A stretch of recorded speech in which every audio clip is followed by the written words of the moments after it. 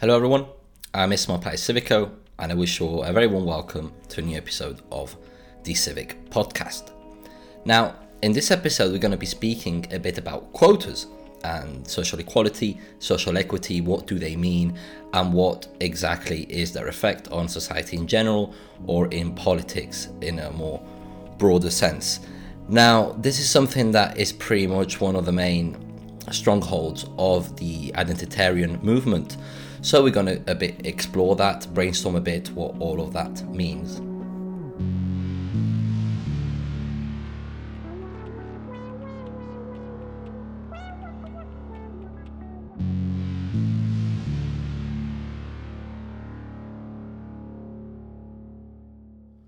So the quotas question is something very, very important to discuss. It's something that is being normalized quite a bit all throughout now, whether it's in politics, in society in general, in corporations, in companies, a bit all around. And I don't think the relevant conversation has been had, or at least a fair conversation on what quotas involve, or what are the downsides of quotas, what could be the upsides of quotas specifically, because there can be also upsides to that. So we're going to try to dive a bit in everything that it involves, also when it comes to social equality, social equity, the differences between those two, equality of opportunity and equality of outcome also. Now, just a small pause before I get into that. I've been out for quite some time now, about a month and a half. I haven't been creating any content, so I'm kind of a bit rusty. I do hope I won't get too much off track. This is the second time I'm recording this because my dog interrupted me at minute 35. Unfortunately, he started barking. Nothing new there, unfortunately. But anyway, I will just record this again, and it is true that I got a bit off track, because it's easy to get a bit off track. This specific topic, it's so broad, and there are so many things to consider. That in the end it's very easy to get lost in your thoughts, but at the end of the day, that's a bit what I try to bring to the table. Now, this is the first episode I'm recording also in 2021. Let's hope that this year is going to be a little bit easier for most of us, especially regarding coronavirus, work in general. The labour market has been pretty bad recently. Also, that they open up bars again, we can see our friends and all of that. So happy New Year to everyone indeed. And yeah, necessarily, I just hope that this year will be a lot better. And I do hope I can bring up a little bit more content and focus a bit more on the podcast, and bring, let's say, more conversations to the table, more civic conversations to the table. Now, let's get started. I'm going to try and keep these podcasts a bit shorter. I've said that before, but I'll really, really try to make it at least, let's say, 20-25 minutes and not go over that 30-minute mark. But then again, I don't have these prepared. I just brainstorm with you the different ideas, which I do think is a lot more interesting that way than to have a prepared speech or a prepared text to read out. So let's speak about quotas and how they are normalized. Firstly, I'm going to give a short definition about quotas, or at least how I understand them, how I interpret them. Quotas, basically what they mean is that you need to get every single group, every single collective of people inside a given society, right? And what percentage they represent in that society, and grab that same percentage and apply it to every single level in society. So, like I said, whether it's in corporations, companies, political decision-making levels, high levels in society, and you need to apply the quotas all throughout.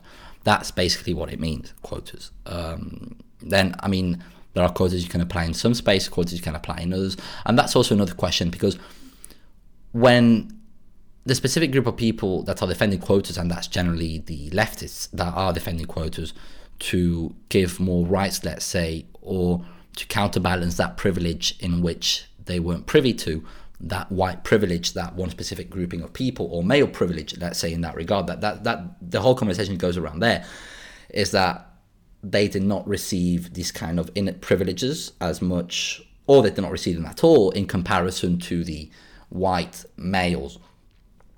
Right, so that's a bit the idea. So that's why they need to have, let's say, some specific quotas, some specific spaces in those upper levels in society, so they can represent their collectives in that regard, and that more people can emancipate themselves and more people can be successful, or at least be a lot more diverse in those questions.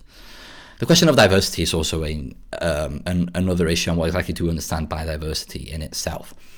But firstly, I want to get a little bit more the quota idea and then go a bit more into social equality, social equity, and a bit all into that. I really don't think I'm going to do this under 30 minutes, but I'm really going to try. So that's the overall idea, saying that they did not receive these privileges as much as these other grouping of people, so they need that extra push, or they need these reserved spaces for them so they can actually get to these high levels, because they get blocked by the glass ceiling, right? That's the idea. Now, I spoke about privilege before, and privilege is not as straightforward as to saying you are this or you possess that certain trait, so you are privileged, right? That is not the way that I understand privilege. To give a small recap, even though it's not as easy, everyone is privileged in one way or another. Some people can be privileged because they are born in perfect health. Other people can be privileged because they possess a certain height. So I gave the basketball example in the past, is that if you want to become a professional basketball player, but biologically you cannot obtain the height of 2 meters, or you are 1 meter 70 tall, you will not be able to become a professional basketball player, right? So that's completely out of the question. You will not get into professional basketball if you're 1 meter 70, right? You can maybe try football. That's maybe something because you play with your feet. But in basketball, impossible. I mean, the NBA, I don't think anyone that's shorter than 2 meters is playing in professional basketball inside the NBA. So that's one side to privilege. Also, your socio-economic situation, especially of your family when you're born, because you don't really have economic independence till, well, nowadays you don't have economic independence till you're like 30-something-ish. If you're lucky enough, when you're 18, you can get a good job maybe, or by the time you finish university, 25. So your socio-economic situation when you're young is very, very important. The way also your family structure is very important, whether you live in a 2-parent household or you live in a single-parent household. So, I mean, I'm not going to get into privilege too much because I spoke about that before already. I just want to lay out the thing that privilege is not as straightforward as to say you possess one specific trait upon which you have no say over, so you're automatically more privileged than someone else that did not possess that trait or does not possess that trait. It's not as easy as that, but that's the way they want to portray it a bit, that we are not part of this specific grouping, so we are oppressed, so we need those reserved spaces in these upper levels of society. So that's quotas in a nutshell. Now, one part to quotas is defending, or at least argumenting, that because you possess this certain trait with someone, that someone represents you. So again, if 2 women that the only thing they share is their reproductive system, their reproductive organs, that this woman will represent the other woman because they are both women. I do not agree with that. Let's take, for example, congressmen or congresswomen or members of parliament, MPs, members of European Parliament, anyway, people that are there by democratic elections, or by elections, candidates that are elected democratically, ideally, to get into those positions, right? If a woman now decides to vote for a man, it's because she thinks that man represents her in that level, right? Because they share certain values, they share certain ideas, they agree on their general either political ideology or political ideas, and so on and so on and so forth. So just because you're a woman does not necessarily mean you're going to be represented by this other woman. And that's the idea mainly why they want to put women into politics, or at least not put women into politics. I mean, this sounds a bit misogynist the way I'm saying it, but I really don't want it to sound that way, so bear with me. So the idea is that if you so women represent 51% of the world's population, and roughly in every single society, that's more or less the levels 51, just slightly over men in society. So they are the majority. They're not a minority, really, in the sense of the word. So because women represent women. But then again, if you're a woman and you don't feel represented by these women, so how do you wrap your hand around that, saying that she's representing you? So that's not necessarily the case. So that's why when it comes to politics, I don't think there should be quotas in there specifically, because one person can be represented by another even if they don't share one specific trait. Like myself, if I feel represented by a woman and I want to vote for a woman to represent me in Parliament, because I deem that her ideas or her values go in accordance with mine, she's the one that will represent me because I want her speaking for me. Just because this other guy is a man or a white European man, that's not the person that's going to represent me, because we do not agree on most of the things he's saying, right? So that's also, just because you share a certain trait with someone does not mean they're going to represent your ideas or they're going to represent you. So that's, again, putting some things in highlighting some traits that people possess to make them the main thing that represents them, right? And that's, again, we are forgetting the content of the character, and we are seeing people, whether through the gender lens, whether through the sexual orientation lens, the racial lens, religious lens, and so on and so forth. I mean, these conversations are getting a bit, they do consume a lot of energy, because a lot of things are going through my mind right now, and I really do not want to lose track on what I want to speak about specifically. So that's when it comes to representation. So that's where Quotas actually goes wrong in a way. So how do you say, okay, you need to have 51% of women, let's say, inside the parliament, and then in the end, for most women, these women do not represent them, and they want to vote for a man that did not get the space inside that parliament because that space was taken for women that did not represent them. So this idea of representation is very weird to me. That's not the way that I see it. Then, of course, it comes in the argument that it says, oh, but that's because they did not have the chance to get to those high levels, and that's why we need to let them be there. I say, okay, fair enough. And that's when it comes now to equality opportunity. So we do need to put as many mechanisms in place, or as many tools in place, where, to be honest, I think we are doing quite well to some extent in Western society to let people emancipate themselves or give them the choices in life that it comes basically to their motivation, to their hard work, and all of that. I do think we're doing quite well. We're not perfect. It's impossible to everyone gets equality opportunity in that regard, because, like I said, privilege is something very, very complicated to explain. Like I said, if you're born poor, unfortunately, you will get less opportunity as someone that is quite wealthy, or that your family is quite wealthy. You will get a lot more opportunities in that regard. So that's a bit of a utopia, if you will, but it is something that we can strive for as much, is that you can get to a point where everyone, regardless of the gender, regardless of their age, well, age is dodgy because you can't give the same right to someone that's 8 than to someone that's 20, for example. But not age, forget age, that's a completely different topic. Well, actually, I could speak about age and what age, at what time can you vote and all of that. That would be very, very interesting for a next episode. But in any case, okay, so regardless of gender, religion, ethnicity, nationality, etc., right? We do need to strive as much as possible that all of these people can get the same opportunities in life as any other, regardless of all of these things I just laid out right now. So that's something that morally it's completely just, and anyone that is a minimum that has a minimum sense of morality or ethics will agree with that. Anyone, apart if you're it. But then again, they go completely against that. They think that some people should have more opportunities, and that's again what quotas do, is that they want to do a positive discrimination to one specific grouping of people, and at the same time negatively discriminate another. That's what positive discrimination means, basically, is you're going to try to get one people, but that will mean that another people will be negatively affected. So that's negative discrimination for them, but positive discrimination for another. I can give an example for this, what happened in Harvard, and this is an example that I always give. I completely forget the whole, I mean, I know the general story, I don't know all the facts behind it, but this is generally how it went in Harvard in 2017, 2016, I think that was more or less when it went. After the assassination of Eric Garner, if I'm not mistaken, Black Lives Matter emerged, and they started to, let's say, gain the big political role that they still have today when it comes to political advocacy.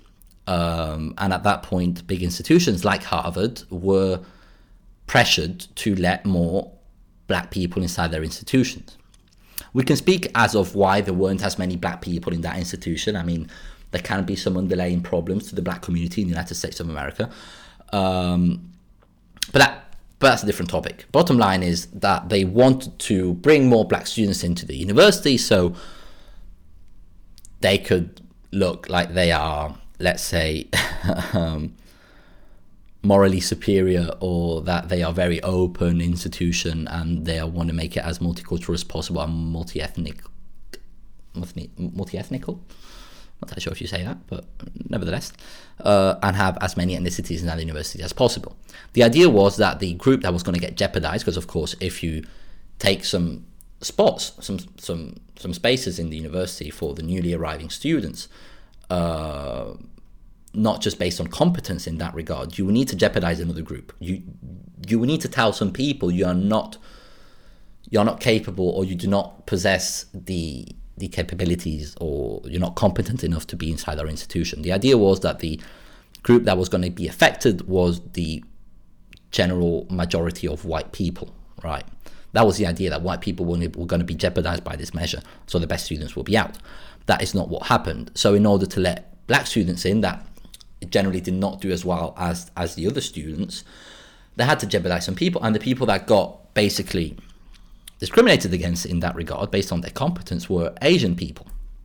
So a lot of Asian students were not accepted inside their institution on the grounds of that they were psychologically unfit, I think, after there was a psychological program, and basically this was a quota imposition that was made by the Harvard Council, or however you call it, behind closed curtains.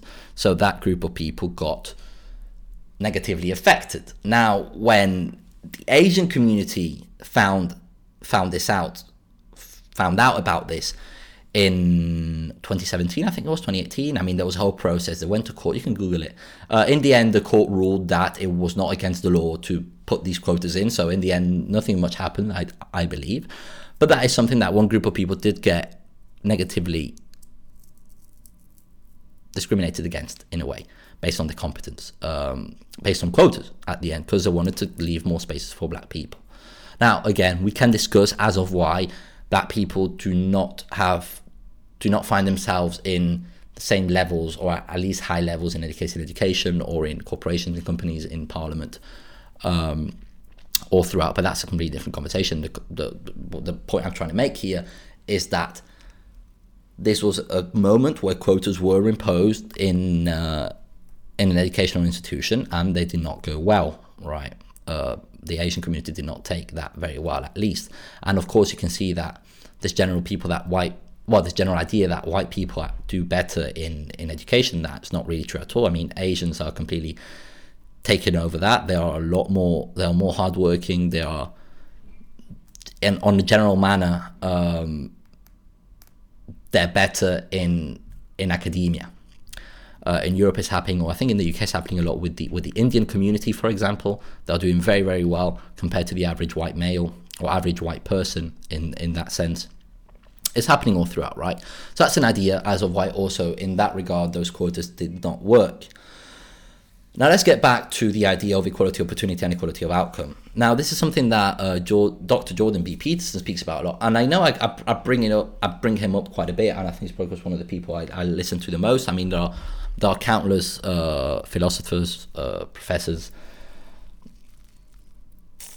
or academics that I listen to at the same time, or I read, or I try to see as much as I can and inform myself as much as I can. But this person in particular has the most of the ideas that I generally do agree with, although there is some space for discussion on some of them.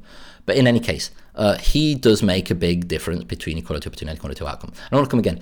General ideas that I display here are not generally my ideas. Like the general ideas that he may display, or that anyone may display, are not generally their ideas.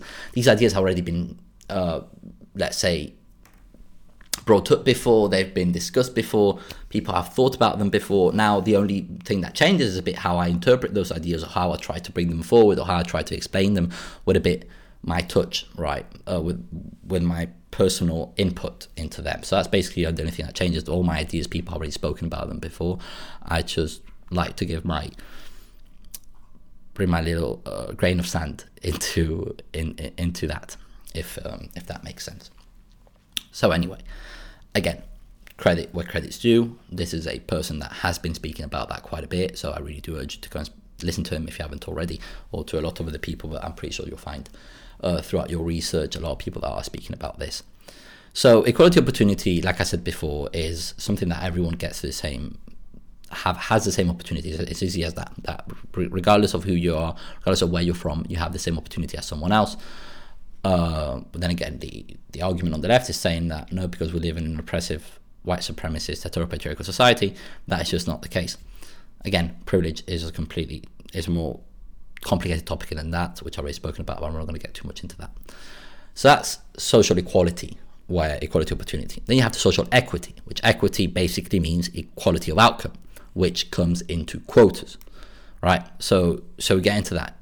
Social equality is something that we can all strive for, that we're all equal before the law, we all possess the same tools, the same mechanisms. Let's try to see that no one is overprivileged than the other, but then again, we saw that is not possible through the episode that I did about privilege, which I completely forgot which one it was. I'm going to check it now just fairly quickly, which episode that was, so I'm not saying, which one was this?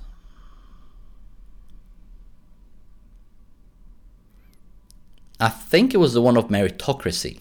So that was episode 4, if I'm not mistaken. Nevertheless, that is something that I did speak about privilege before. So the quotas idea is something that, first of all, is not pragmatic. And now let's get back to see one of the things about quotas that they say, okay, we want quotas in high levels in society, or in the economy, or in politics.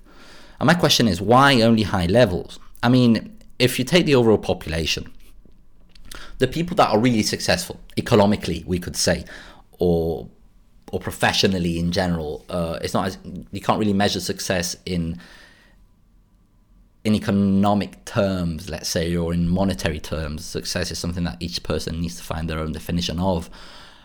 My definition of success might not be the same one as yours, or might not be the same one as someone else. It's completely, each person defines success in whichever way they want. But for the left, success mainly means having as much money as possible. So generally that comes to high levels in society, where of course those jobs are better paid in general. So that's where the quote, this is the main sphere, or that's the main sphere where the people really want to impose the quotas. They're not looking to impose quotas on the lower class or middle class jobs. That doesn't interest them. They want the high ones. Of course, who wouldn't?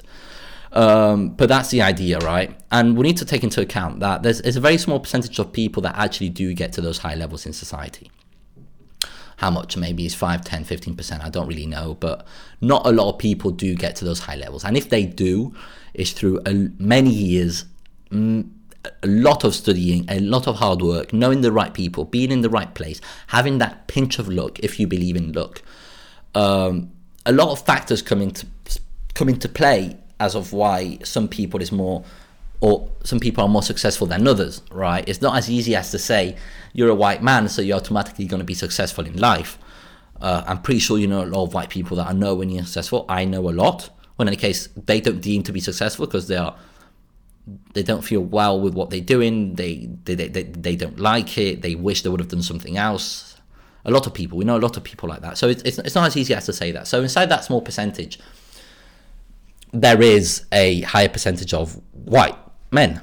But let's get to men, because of course you can't keep speaking about white men and then only speak about women, because then you could speak about white women, or then black men or black women, or Asian men, Asian women. So let's just take to the gender spectrum in this case, and men and women. I'm sorry, I won't be able to speak about the other 118 genders, but let's just stick to the man-woman gender scale, and of why maybe it could be explained that men are in higher decision-making levels. Now, it has shown that throughout education generally, or throughout the age of 30, more or less, women are a lot more successful in terms of education, in terms of early jobs. Why? Because at the general manner, the medium, they're more centered, they study a lot more. I mean, my sister is a lot more, has done a lot better than I have in education in general. She's a lot more organized than I am. But anyway, Speaking about my personal life in that regard. But anyways, what I was trying to get at, that at that level in life, they generally do better than women, till around 30. Now at 30, what happens most of the time is that women decide that they want to become mothers, right? And whether it's inside their couple with their husband or their wife at the same time, if they're a lesbian couple, regardless of that, but they decide around 30 that they want to become mothers or they want to create a family, which is a completely legitimate claim. I mean, either men or women, I think generally we all want to have a family at some point. We want to have kids. Some people don't, which that's completely fine also. If that's what they really want in life, I think they should pursue whatever they want to do in life. But a lot of people do want to create a family, and a lot of women do decide that. Now, of course, if you have kids, you will not be able to work as many hours as a man. And that's where the maternity leaves and the paternity leaves come into play, where there are some policies that can be quite implemented that are very, very beneficial for the couple in general. For example, what they did in Scandinavia, I'm not entirely sure in which country, but something that which I really do support is that they have, I think, I don't want to say anything too crazy, but it was around 24 months, I think, that they can divide however they want between the couple. Right, so you have 24 months. Ideally, the first months, the baby should stay with the mother because he needs to be breastfed, and breastfeeding is very, very important for the development of a newborn child. But when that breastfeeding term is over, I'm not entirely sure when, 8 months, 9 months, 13 months, 14, I'm not entirely sure. When that is over, they can decide, or even before, I think they kind of said before, but anyway, they can decide how they divide those months. So if the couple decides that it's the man, let's take an heterosexual couple, as we could take a homosexual couple in the same context, but let's take a heterosexual couple as an example. If the man now decides that he wants to stay at home for 14 months, take care of the baby, and that's his decision, and they decided that the woman would get back to work and keep her job so she can go up the ladder, let's say, that's completely legitimate. The man will stay at home, will stay with the baby, as if the woman decides to stay at home and take care of the baby during its first years of life, so around 2-3, till it's big enough to have a babysitter or go to school, that sort of thing, right? So that just comes to individual choice, what they want to choose. But generally, it is not shown that men decide usually to go back and take care of the child. It's not as easy as to say that there will be a balance in that. Some women, or most women in any case, do decide to stay at home. And there can be various reasons for that. You can start saying, oh, that's social construction. Yeah, okay. But it's not clear.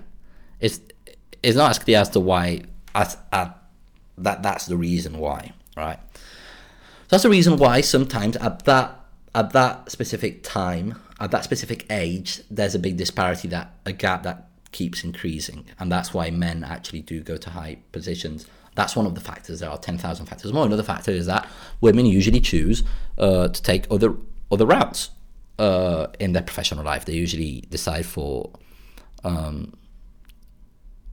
jobs in education or for jobs in health, and those jobs aren't as scalable as maybe in the STEM fields, for example. In education and health, a very easy example, you can't take care of 10,000 people, but you can create a software for 10,000, 20,000, 30,000 people, right? So that would make you move up the ranks a little bit, and that's why you will get to high level, to high positions usually. First of all, to get to a high position, you need to work. These are people that work a lot, people that wake up at 6:30 a.m., 7 a.m., go to work at 8, come back at 10 o'clock at night, never see their families, don't spend time with them, are mostly miserable. But a lot of work gets into that. So first of all, why would you want to get to that position when you can't even spend time with your family?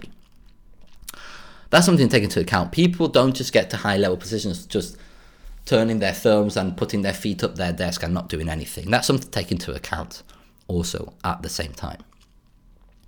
You'll say, oh no, but that's also another point. I mean, I told you I wasn't going to get under the 30-minute mark because there are so many things to consider inside the quotas topic. But in any case, I'm going to keep rolling for around 5 or 10 minutes more and try to finalize there. I probably haven't spoken about everything I wanted to, because then again, it's a bit difficult to order my thoughts in a way. But I have had this debate with quite a lot of people, and generally, I don't want to throw flowers at myself, but let's just say the people that are against are for the ideas of quotas don't usually win these debates. Anyways, so what was it gonna? Yeah, okay. So we're talking about the age. No, not the age. I completely forgot. Already. Okay. Nevertheless, it doesn't matter. We can get to the idea of higher positions in society. So first of all, why would you want to get to those positions? It is not clear for me. Success is measured in a lot of different ways. Oh yes, and we're speaking about the prejudice of people. So let's say, okay, you do not get to high positions because of the prejudice that you feel, the oppression that you feel all throughout, because you're part of a certain collective of people.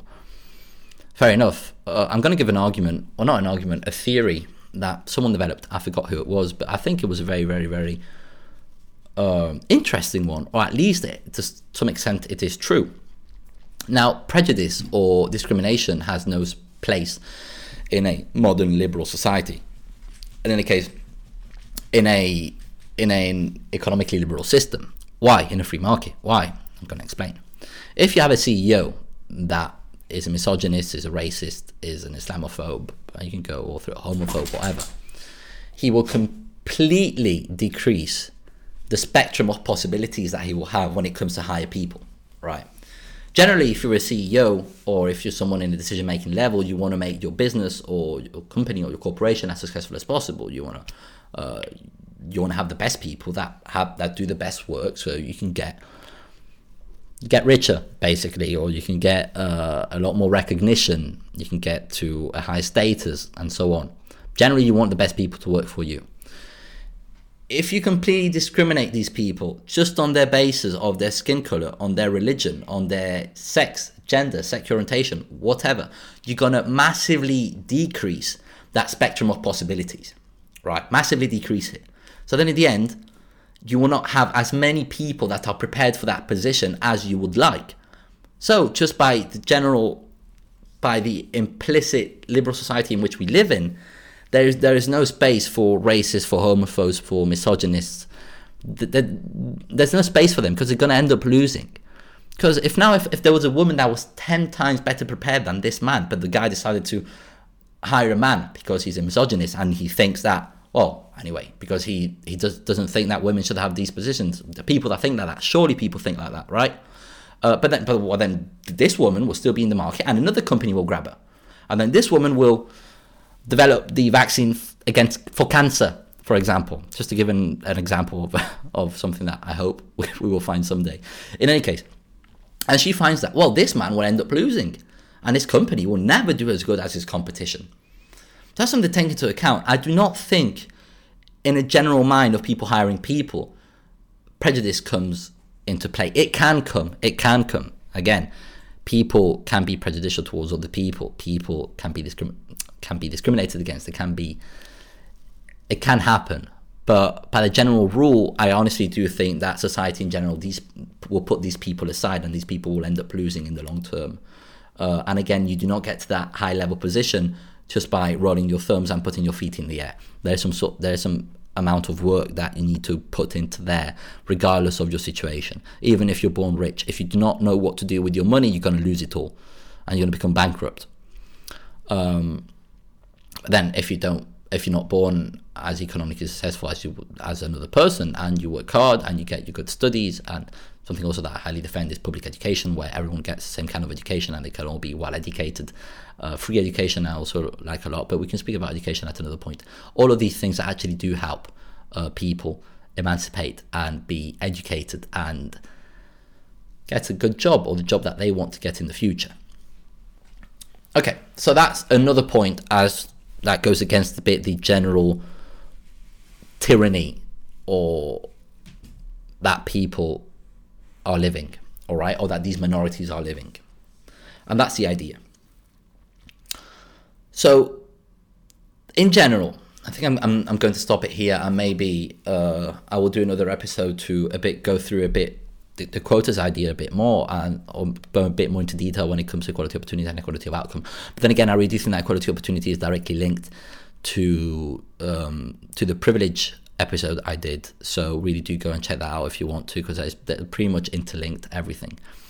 But just to end on the quotas, first of all, it's not pragmatic. Actually, I'm going to finish on the other side, and something I completely forgot to say. So generally they want the quotas for the high level positions. What about the middle or lower class levels? Are you going to put quotas for everything? Are you going to put, let's take another example, bricklayers. 99% of bricklayers are men. Are you going to put quotas for that too? Are you going to say, okay, you're going to take half of the workforce in there and you're going to put women inside, regardless of what they think? How's that going to work? How is that pragmatic? How is that even doable? Now, when it comes to education, when it comes to teachers, in primary school mainly, I think secondary, I'm not entirely sure for secondary, but primary school, teachers are mainly women. Are you going to take out half the teachers and say, okay, now we need to put men into there? Are you going to put quotas in prisons where it's 10 to 1? 10 men, generally the numbers in prison are around 10 men for 1 woman. It varies a bit country to country, but that's generally the overall numbers. Are you going to do that too? You're going to take out half of the men in prison and put more women in prison so you can actually defend that quota. In Belgium, there was an issue with the quota. I think it was in Wallonia that they couldn't. They did not respect the quota, so there were quite a long time without having a government because they did not respect the 30-something percent or 40% of women that had to be in Parliament at that point. I think that happened too. So the general idea of quotas is that it does not take into account the freedom of choice of people. So the way I see it, we need to do as much as we can to get to that social equality, to that equality of opportunity. We cannot go through equity. We cannot go through the equality of outcome. We cannot go through quotas, because if you go through quotas, you completely disregard the free choice of people, and people will will choose different routes in their lives. You cannot choose. You cannot think you know what route someone will take just based on their sex or based on their ethnicity or their skin color. That is not chosen. We choose our routes by our experiences, by what we lived, by what we like, by our personality, by even our hobbies, or what fulfills us, what makes us happy, what we think is our purpose in life. That's how we choose our routes. Through quotas, you're completely disregarding the freedom of choice of people. You're trying to put people in other positions, but having a positive discrimination towards others. There were some scholarships in Spain that were implemented only for women getting into the STEM fields. What happened in STEM in Scandinavia? The Scandinavian countries did whatever they could, as much as they could, to get women into these jobs. STEM basically means science, technology, engineering, and mathematics, right? So on a policy level, they did as much as they can to ensure that equality of opportunity for women to get into these fields, because they thought it was going to get counterbalanced, and social equity was going to be the end point, their conclusion. That is not what happened. What happened there is that the gap between men and women in the STEM field completely increased a lot. If it's not 70-25, it's 80-20. I really do not know, but enormously. And other people and other countries that are more let's say balanced in the STEM fields are Eastern or Middle Eastern countries. I think in Europe it was Bulgaria that was the most balanced in it when it comes to the STEM fields. I did some research last year also regarding, I think it was Palestine or Israel, I forgot, but there the STEM field is also very, very well balanced when it comes to the gender balance between men and women. It's not what happened in Scandinavia. That gap completely increased a lot more, and it's the same for a lot of other jobs. Same thing in education, same thing in health. All of that increased. So it's not evident to say that in the end, everything will be balanced correctly and there will be a social harmony when it comes to minorities being equally represented at every single level in society. It's not as easy as to say that. We're completely disregarding the freedom of choice of people, and that what you possess, your biological characteristics, your experiences, and then the social constructs that have been added onto that will make you choose whatever you choose to do in life later on. And that is something to take into account. And that's my, to put it simply, that's my problem with quotas. You cannot oblige a certain group of people to get into a certain space just because they share a common trait. And you cannot tell someone you cannot go into there because we filled all the spaces, even though you are a lot more prepared than this other person. We're gonna let that other person in because you're a privileged person, because you possess a specific trait that makes you privileged, and she, or that other person, I said she, but anyway, again, it's very difficult to have different quotas for everything, but let's just stick to the gender quota, which is a lot easier, and then you can pretty much compare that to any single other quota you want to impose.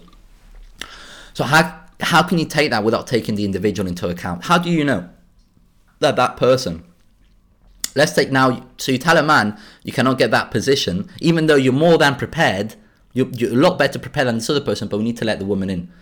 How do you tell that to the man? Well, maybe that person was born poor, was in a very, very bad socioeconomic situation, and this other woman grew up in a very wealthy family. She got the best education. She went to the best university. She never had to work throughout her studies because the parents could pretty much pay for everything. So in a general manner, she was a lot more privileged than him. But you're going to tell him now that he cannot get into there because he does not possess feminine reproductive systems.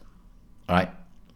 And that's also a funny thing, because this same group of people that defend the quotas, same group of people that say that we should disregard gender completely. So what do we do now? Do we divide people in genders and then from there impose the quotas? Or do we completely disregard gender and then people would choose in the end where they want to go? There's so many discrepancies and so much incoherence with the overall argument. It's just laughable. Anyway, it's hilarious. Okay, so that's another point. And at the same time, how would you feel if you're someone from the so-called minority and you're given a space upper in society just because you possess a certain trait and not based on your competence? How would that make you feel? How would someone feel if they knew, or if they told them, you're only here because you possess this characteristic, because you possess this reproductive system, because you possess this skin color? And then again, how would that make them feel? Because I say, oh wait, so I do not possess competence, but I'm still here. Then why am I here if I do not possess the competence? So that's another thing to regard. I don't think at a psychological level that's even good for anyone to tell them that they are here because of who they are and not what they are, or what kind of knowledge they possess or experience they possess, or the general content of their character. How do you tell that to people? Please, someone tell me. Someone illuminate me with this idea. That is just, it's not doable. I mean, what happened in Spain, again, there was some people that scholarships being given out to the STEM fields to women and not to men, even if they had worse grades or they weren't as prepared. And then the idea, I also heard this argument saying that basically people need role models to get, let's say, motivated to get into these spaces, right? Women need role models in STEM. Yes, okay, fair enough. We do need more women in the STEM field to present themselves as role models. But that is not going to solve the issue of why women aren't as much in the STEM fields. That's my overall issue with that, is that there's a general understanding that if we go through the quota idea, in the end, this social harmony, this balance between the genders and between the ethnicities will be automatically balanced, which there's nothing that proves that to be the case. And that's my overall issue with that, is that we're having a misconception of when it comes to going through social equity first, and then in the end automatically there will be a harmony in society where we will reach this social equality at every single level in society. And that's my overall issue with that. Okay, so that's another part to quotas. I mean, like I said, this is such that 10 million examples to give, but that's a general idea of why I do not like the idea of quotas, and I think they are just going to be nefarious for the general working structures that we are living in right now. I think that if people get to any level in society, it's based on their competence. I've had throughout mainly my professional life, in my jobs, I don't think I've ever had a male boss, and every single female boss that I've had has been more than prepared, and is there because of her competence, because that person was prepared, because that person has done the relevant work, has worked really hard to be where that person is. And that can be also for a man. I mean, I've had also some male bosses at some point, and that's been the same for them. So I do think that people need to get there based on their competence. And the idea of the privilege, and that's because you're underprivileged, we need to give you this extra bump, or we need to reserve spaces for you at specific levels in society. Something that can be discussed, but the idea of privilege is not as straightforward as to say you possess one certain trait, so you are more privileged than another. I'm getting a bit worked up with all of this because it's something that I do try and discuss a lot, and I try to put my ideas as straight as it, lay them out as easily as I possibly can, but it's not that easy, unfortunately. But anyway, I'm gonna close it here. We'll maybe try actually and bring someone on board soon enough and have this conversation maybe in a debate, because maybe I forgot. There are a lot of things that I completely forgot. And actually, I just thought about another couple of things I wanted to speak about. I'll really leave that there. I will try and invite someone over to have a debate with them. I know quite a few people are actually for quotas, so that'll be quite easy. And have a relevant discussion with them, and maybe they'll make me change my mind. Who knows? It's maybe a possibility. And of course, we still have diversity to speak about and all of that a bit later on in another episode. But I will leave that there. Now, this was just a general brainstorming of the quotas idea, which I'm completely against it. But nevertheless, we'll make that the end of it. So, anyway, thank you very much, everyone, for listening. I'm Ismail Pai Civico, and this was the Civic Podcast.